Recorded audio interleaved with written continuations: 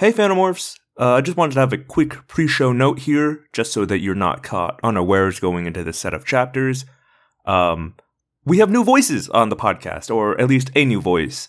Naeem Wyatt is a listener who has very graciously agreed to help me narrate some of the characters in this book, which takes a pretty big load off my shoulders as far as this book specifically.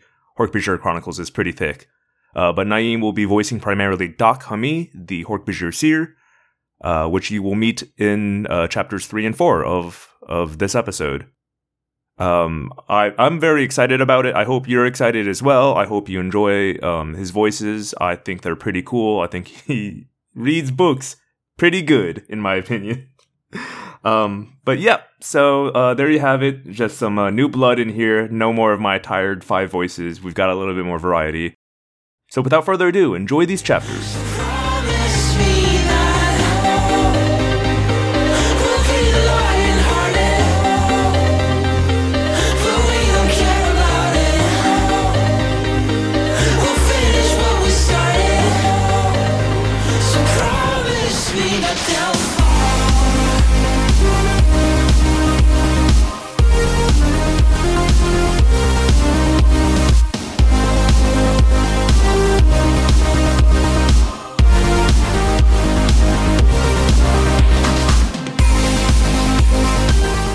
Chapter 2, Aldrea.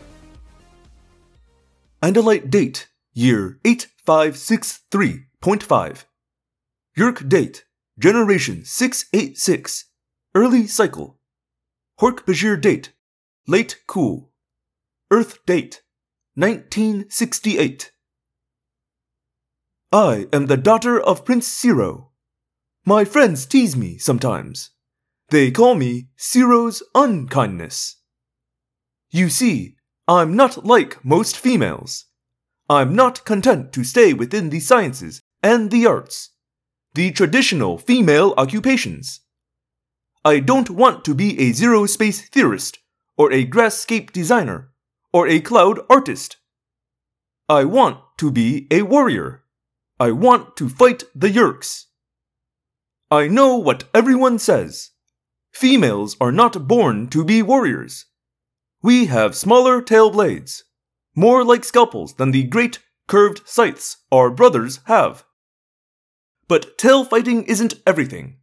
Not in modern war, which is fought with shredders and ionic dispersion explosives launched from our most advanced ships. The war against the Yeerks won't be about tail fighting. Besides, with the very recent invention of morphing technology, we can fight using any number of physical bodies. And many studies have shown that females are actually superior when it comes to morphing. No one listens. Not my own mother. Not even my father.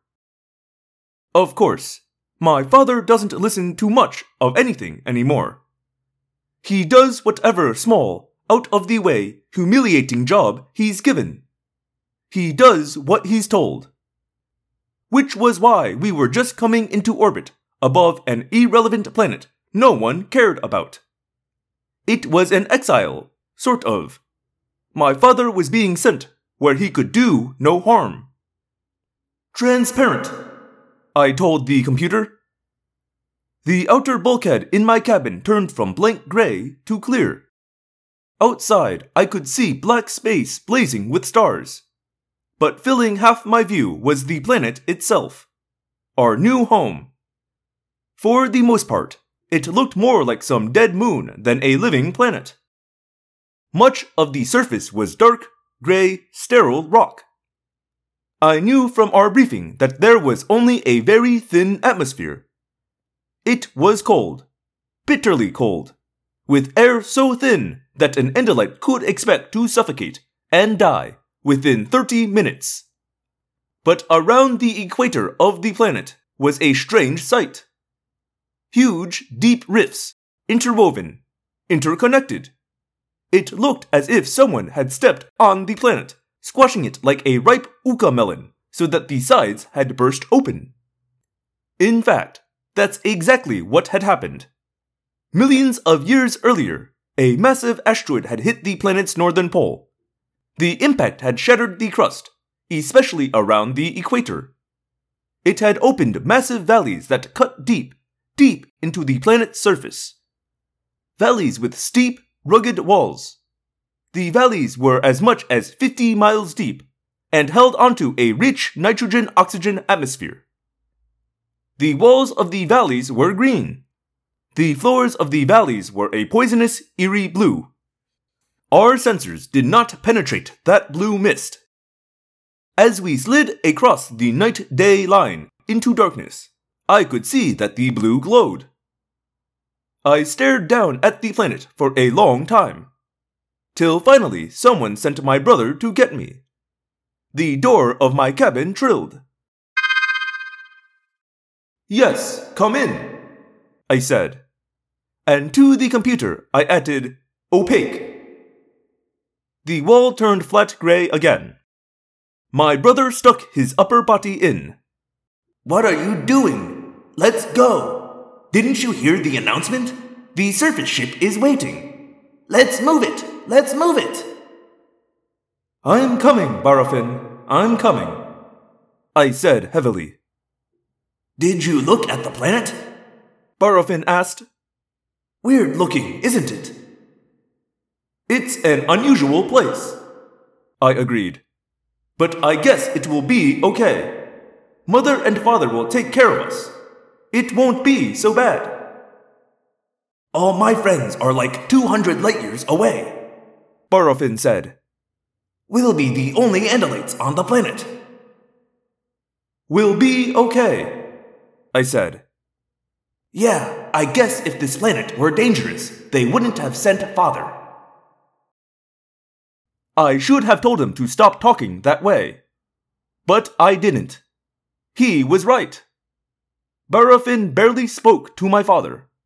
Barafin had taken a lot of teasing from the other kids at school. So have I.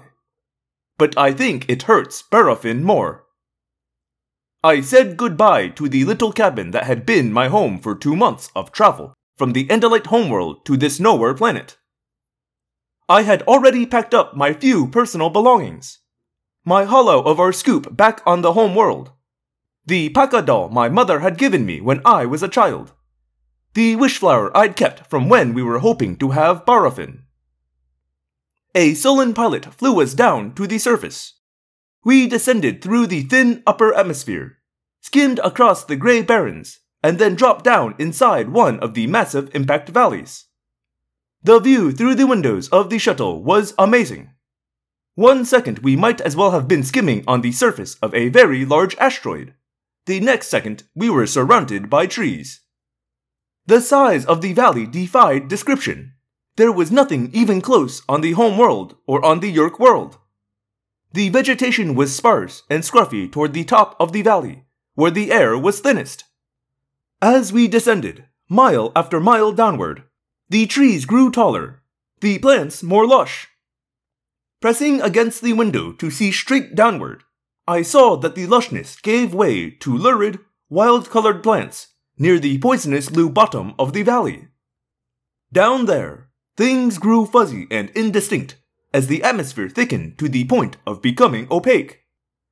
We headed for a landing in a clearing in the trees. We were perhaps 30 miles below the lip of the valley, and another 15 or 20 miles above the shimmering, steaming blue. I kept thinking we were almost down, but then I realized my whole perspective was distorted. The trees, which I'd expected to be normal-sized trees, were huge. The smallest must have been 200 feet tall. The largest were 10 times that high. 2,000 feet tall, with trunks 100 feet in diameter. The valley walls were mostly very steep. Often the rising ground was no more than a dozen yards away from the midpoint of one of the magnificent trees. Branches extended from the trunk over the edge of the sloped ground. But in the other direction, out over the valley, the branches extended for insane distances. "Serious trees," Barafin commented. "The largest trees ever discovered on any planet," our mother said, her eyes bright. She's a biologist. For her, this was great. A mostly unexplored planet full of unclassified plants and animals. I know she felt sorry for my father, but at the same time, this was like paradise to her. We landed in the small clearing, no more than 1,000 yards of grass, some of it almost level. 4 crew members began unloading our supplies and equipment, and I stepped out for the first time on the planet that was merely called Sector 5, RG 21578-4. RG meant red giant. That was the type of sun at the center of this system. The -4 meant it was the 4th planet from that sun. I thought there were a sentient species on this planet, I said as we stepped gingerly out onto the untasted grass. I didn't see any sign of them as we were coming down. They aren't a city-building or road-building species, my father said, trying to sound upbeat. They are quite primitive, according to the data from the robot probes. Their appearance can be very fearsome, but they are harmless, gentle herbivores. Not especially bright, I'm afraid, he added. No culture to speak of. No written language. No music, as far as we know. They don't build much, if anything, and they are technologically the equivalent of a primordial civilization. So why are we here?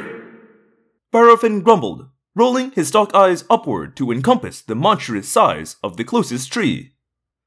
We are here to make contact with the population and make sure that the Yeerks are not moving against these people, my father said.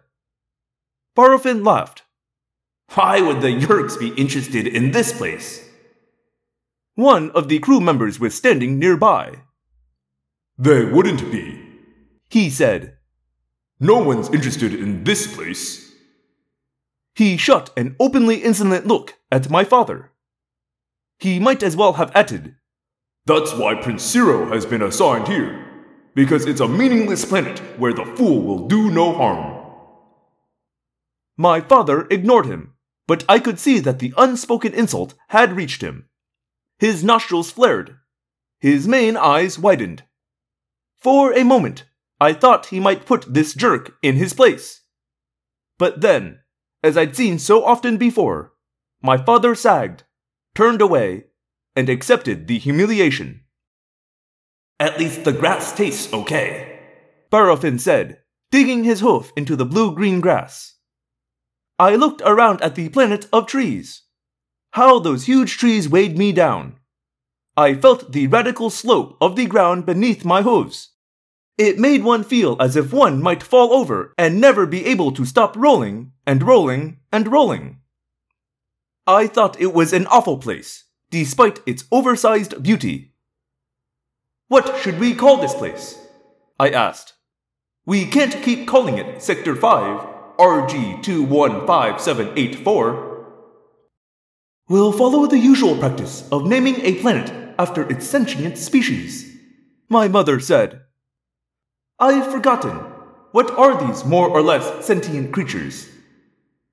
They are called Hork-Bajir, my father said. This is the homeworld of the Hork-Bajir. Soon we will get a chance to meet one. I saw something moving, coming around the base of the closest tree. Very soon, I think. Chapter 3. Doc Hami. My name is Doc Hami. I am Hork-Bajir, but I am different. Not like the others. I have known this since I was too small to strip any but the most tender bark. My mother said to me, Doc Hami, you are strange. She took me to see the elders in the tribe tree. They looked at me. They spoke to me. He is strange, Elder Mab Kahet said. Yes, he is strange, Elder Ponto Fala said. He is a seer, Mab Kahet said. He was not happy. He was not sad.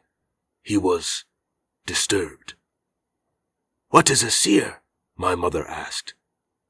The old one, Tilla Fashat, opened her toothless mouth and said, A seer is one who is born to show a new way. Many, many seasons pass, then our father, the deep, and our mother, the sky, say, Send a seer to the people. The people have a need, and so one is born who is different. My son is different, my mother said heavily. Yes, the old one said. He is different. I am Dak Hami.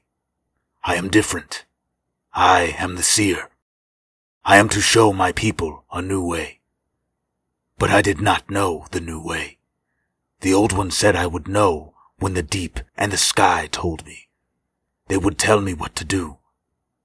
Until then, I had to wait. Sometimes I thought about things no Hork-Bajir thinks about. What is really within the deep?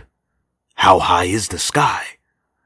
Sometimes I would take a small piece of burnt wood from the fire.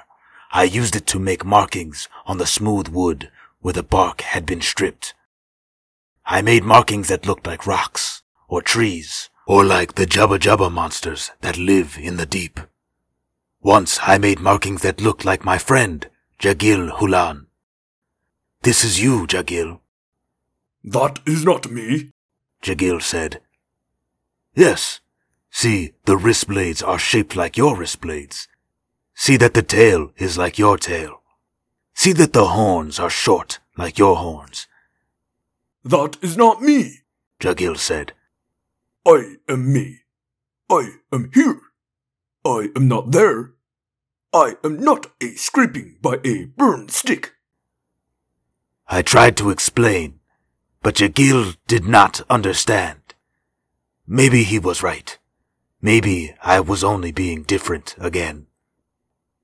One day, I was harvesting in the high branches of an old sif tree. I stripped the bark with my leg blades and held a branch with my hands. I looked up at Mother Sky. I wondered again how high she was. But then, there was something different in the sky. It was not the sun. It was not the moon. It was smaller. It was shiny. It was shaped like an egg, but with branches. It was coming down from the sky. I knew this was Mother Sky speaking to me. I knew this different thing was sent to me. It was different. I am different. I climbed down the tree to the ground. I walked toward the place I saw the sky thing going. It was on the ground, and there were creatures. Not any of the monsters of the deep, not any of the lizards or snakes of the outside. They had 4 legs. 1, 2, 3, 4. They had a tail, but it was high, not dragging the ground. They had 2 arms. They had no blades except 1 small blade on each of their tails. Their horns were very small, and they moved, and there were eyes at the ends of their horns. They were not horns. Horns did not have eyes. They had no mouths. They looked at me with 4 eyes. I walked closer to see them. They did not move. They only watched. I am Dak Hami, I said. They did not speak. They only stared. I am Dak Hami, I said again. I am Prince Zero.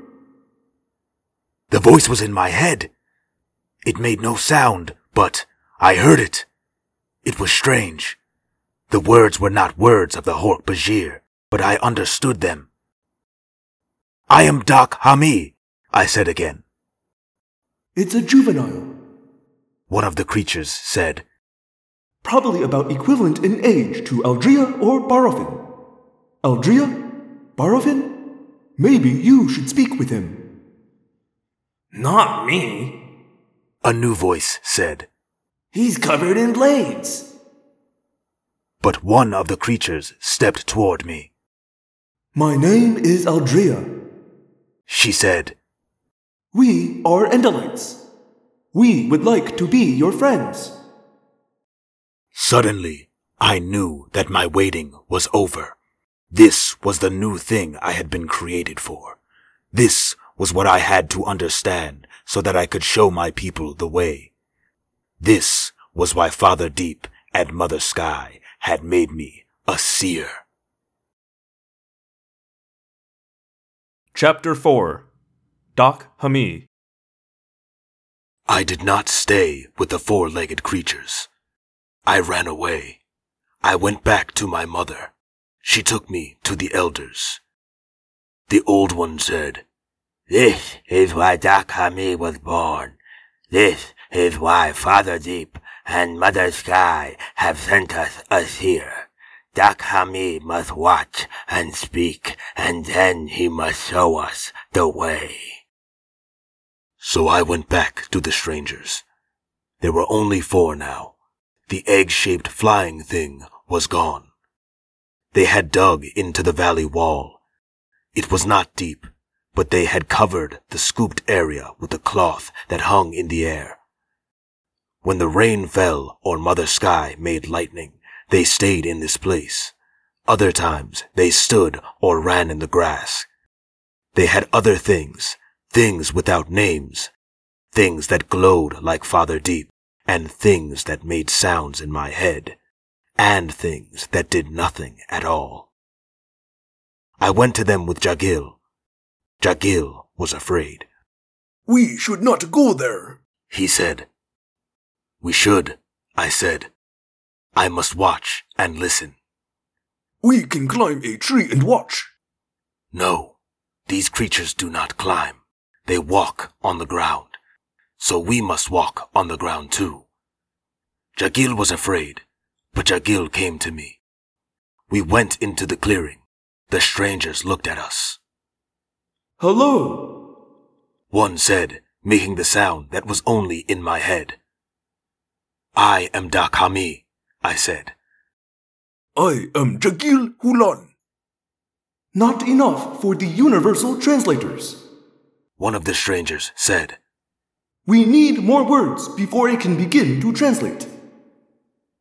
One of the strangers, the smaller one with the smaller tail blade, pointed at herself. I am Aldria. I am an Andalite. I spoke to you before. Do you remember? Tell you one thing, the other, smaller stranger said.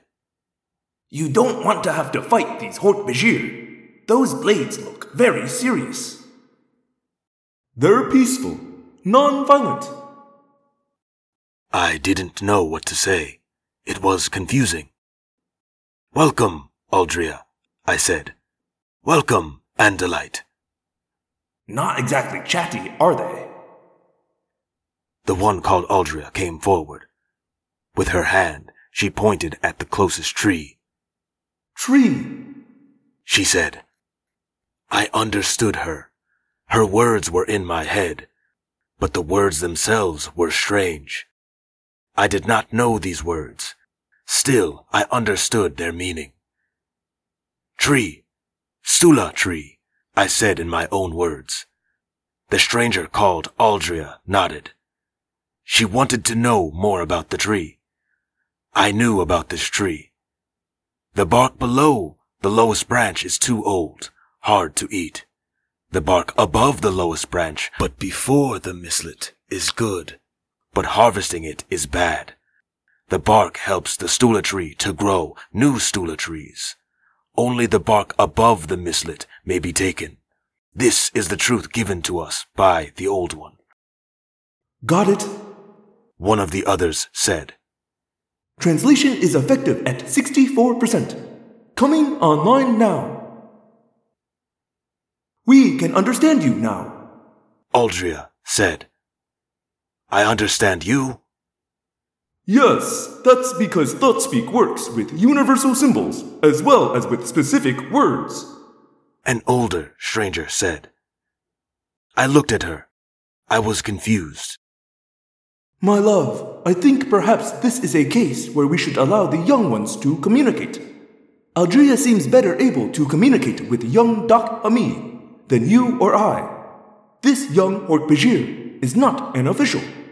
I think this is an informal contact. Be careful, Aldrea. You too, Barafin. Don't lose sight of the scoop. Aldrea came and stood closer. Barafan did too. Jagil was nervous.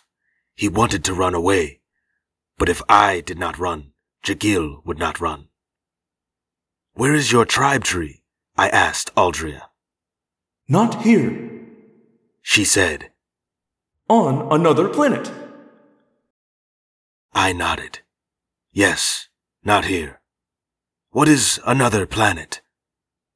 Do you see the stars at night? She asked me. When Mother Sky is dark, she shows us her flowers.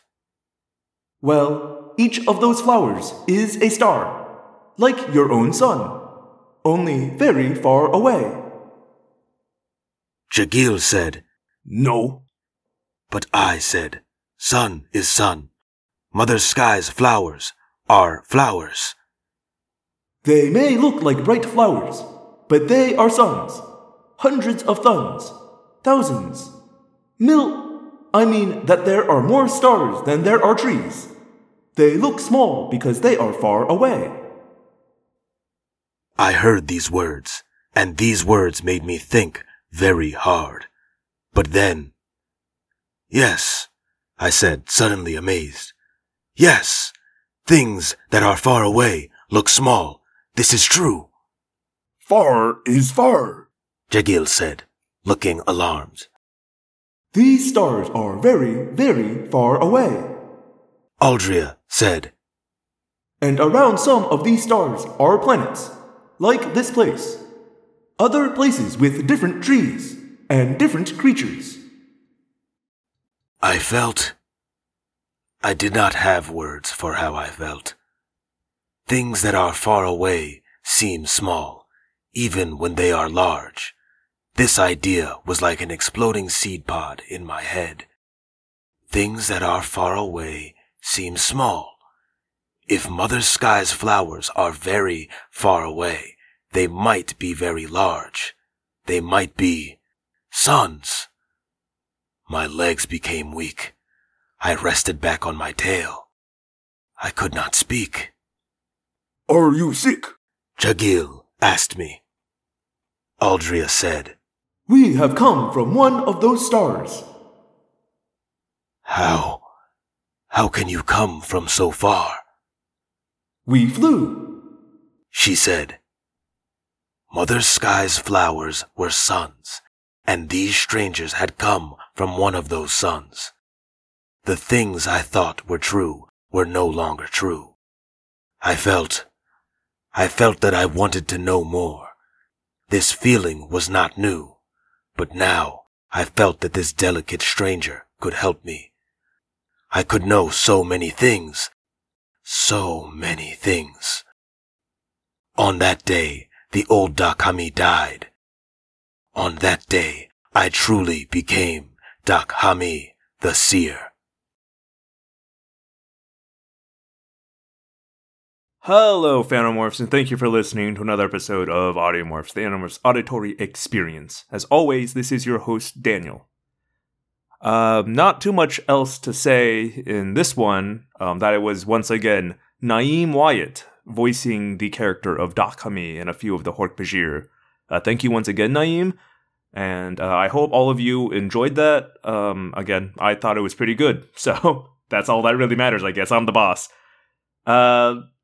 Nothing really else to say here. I'm running a little bit late, so you know what? We can cut all the other stuff. You know how to reach me. You know, the Twitter at Audiomorphs, the Gmail, audiomorphscast@gmail.com, and of course, Tumblr, audiomorphscast.tumblr.com, as well as my website, theapocalypse.com. That's the apocalypse, like apocalypse, but with a D in the middle. Ooh, we're speedrunning this one. If you use Apple Podcasts and want to leave me a rating and review, please do so. If you don't feel like it, you of course do not have to. I'm not your boss. I'm just the boss of this podcast. That's all I got for you this week.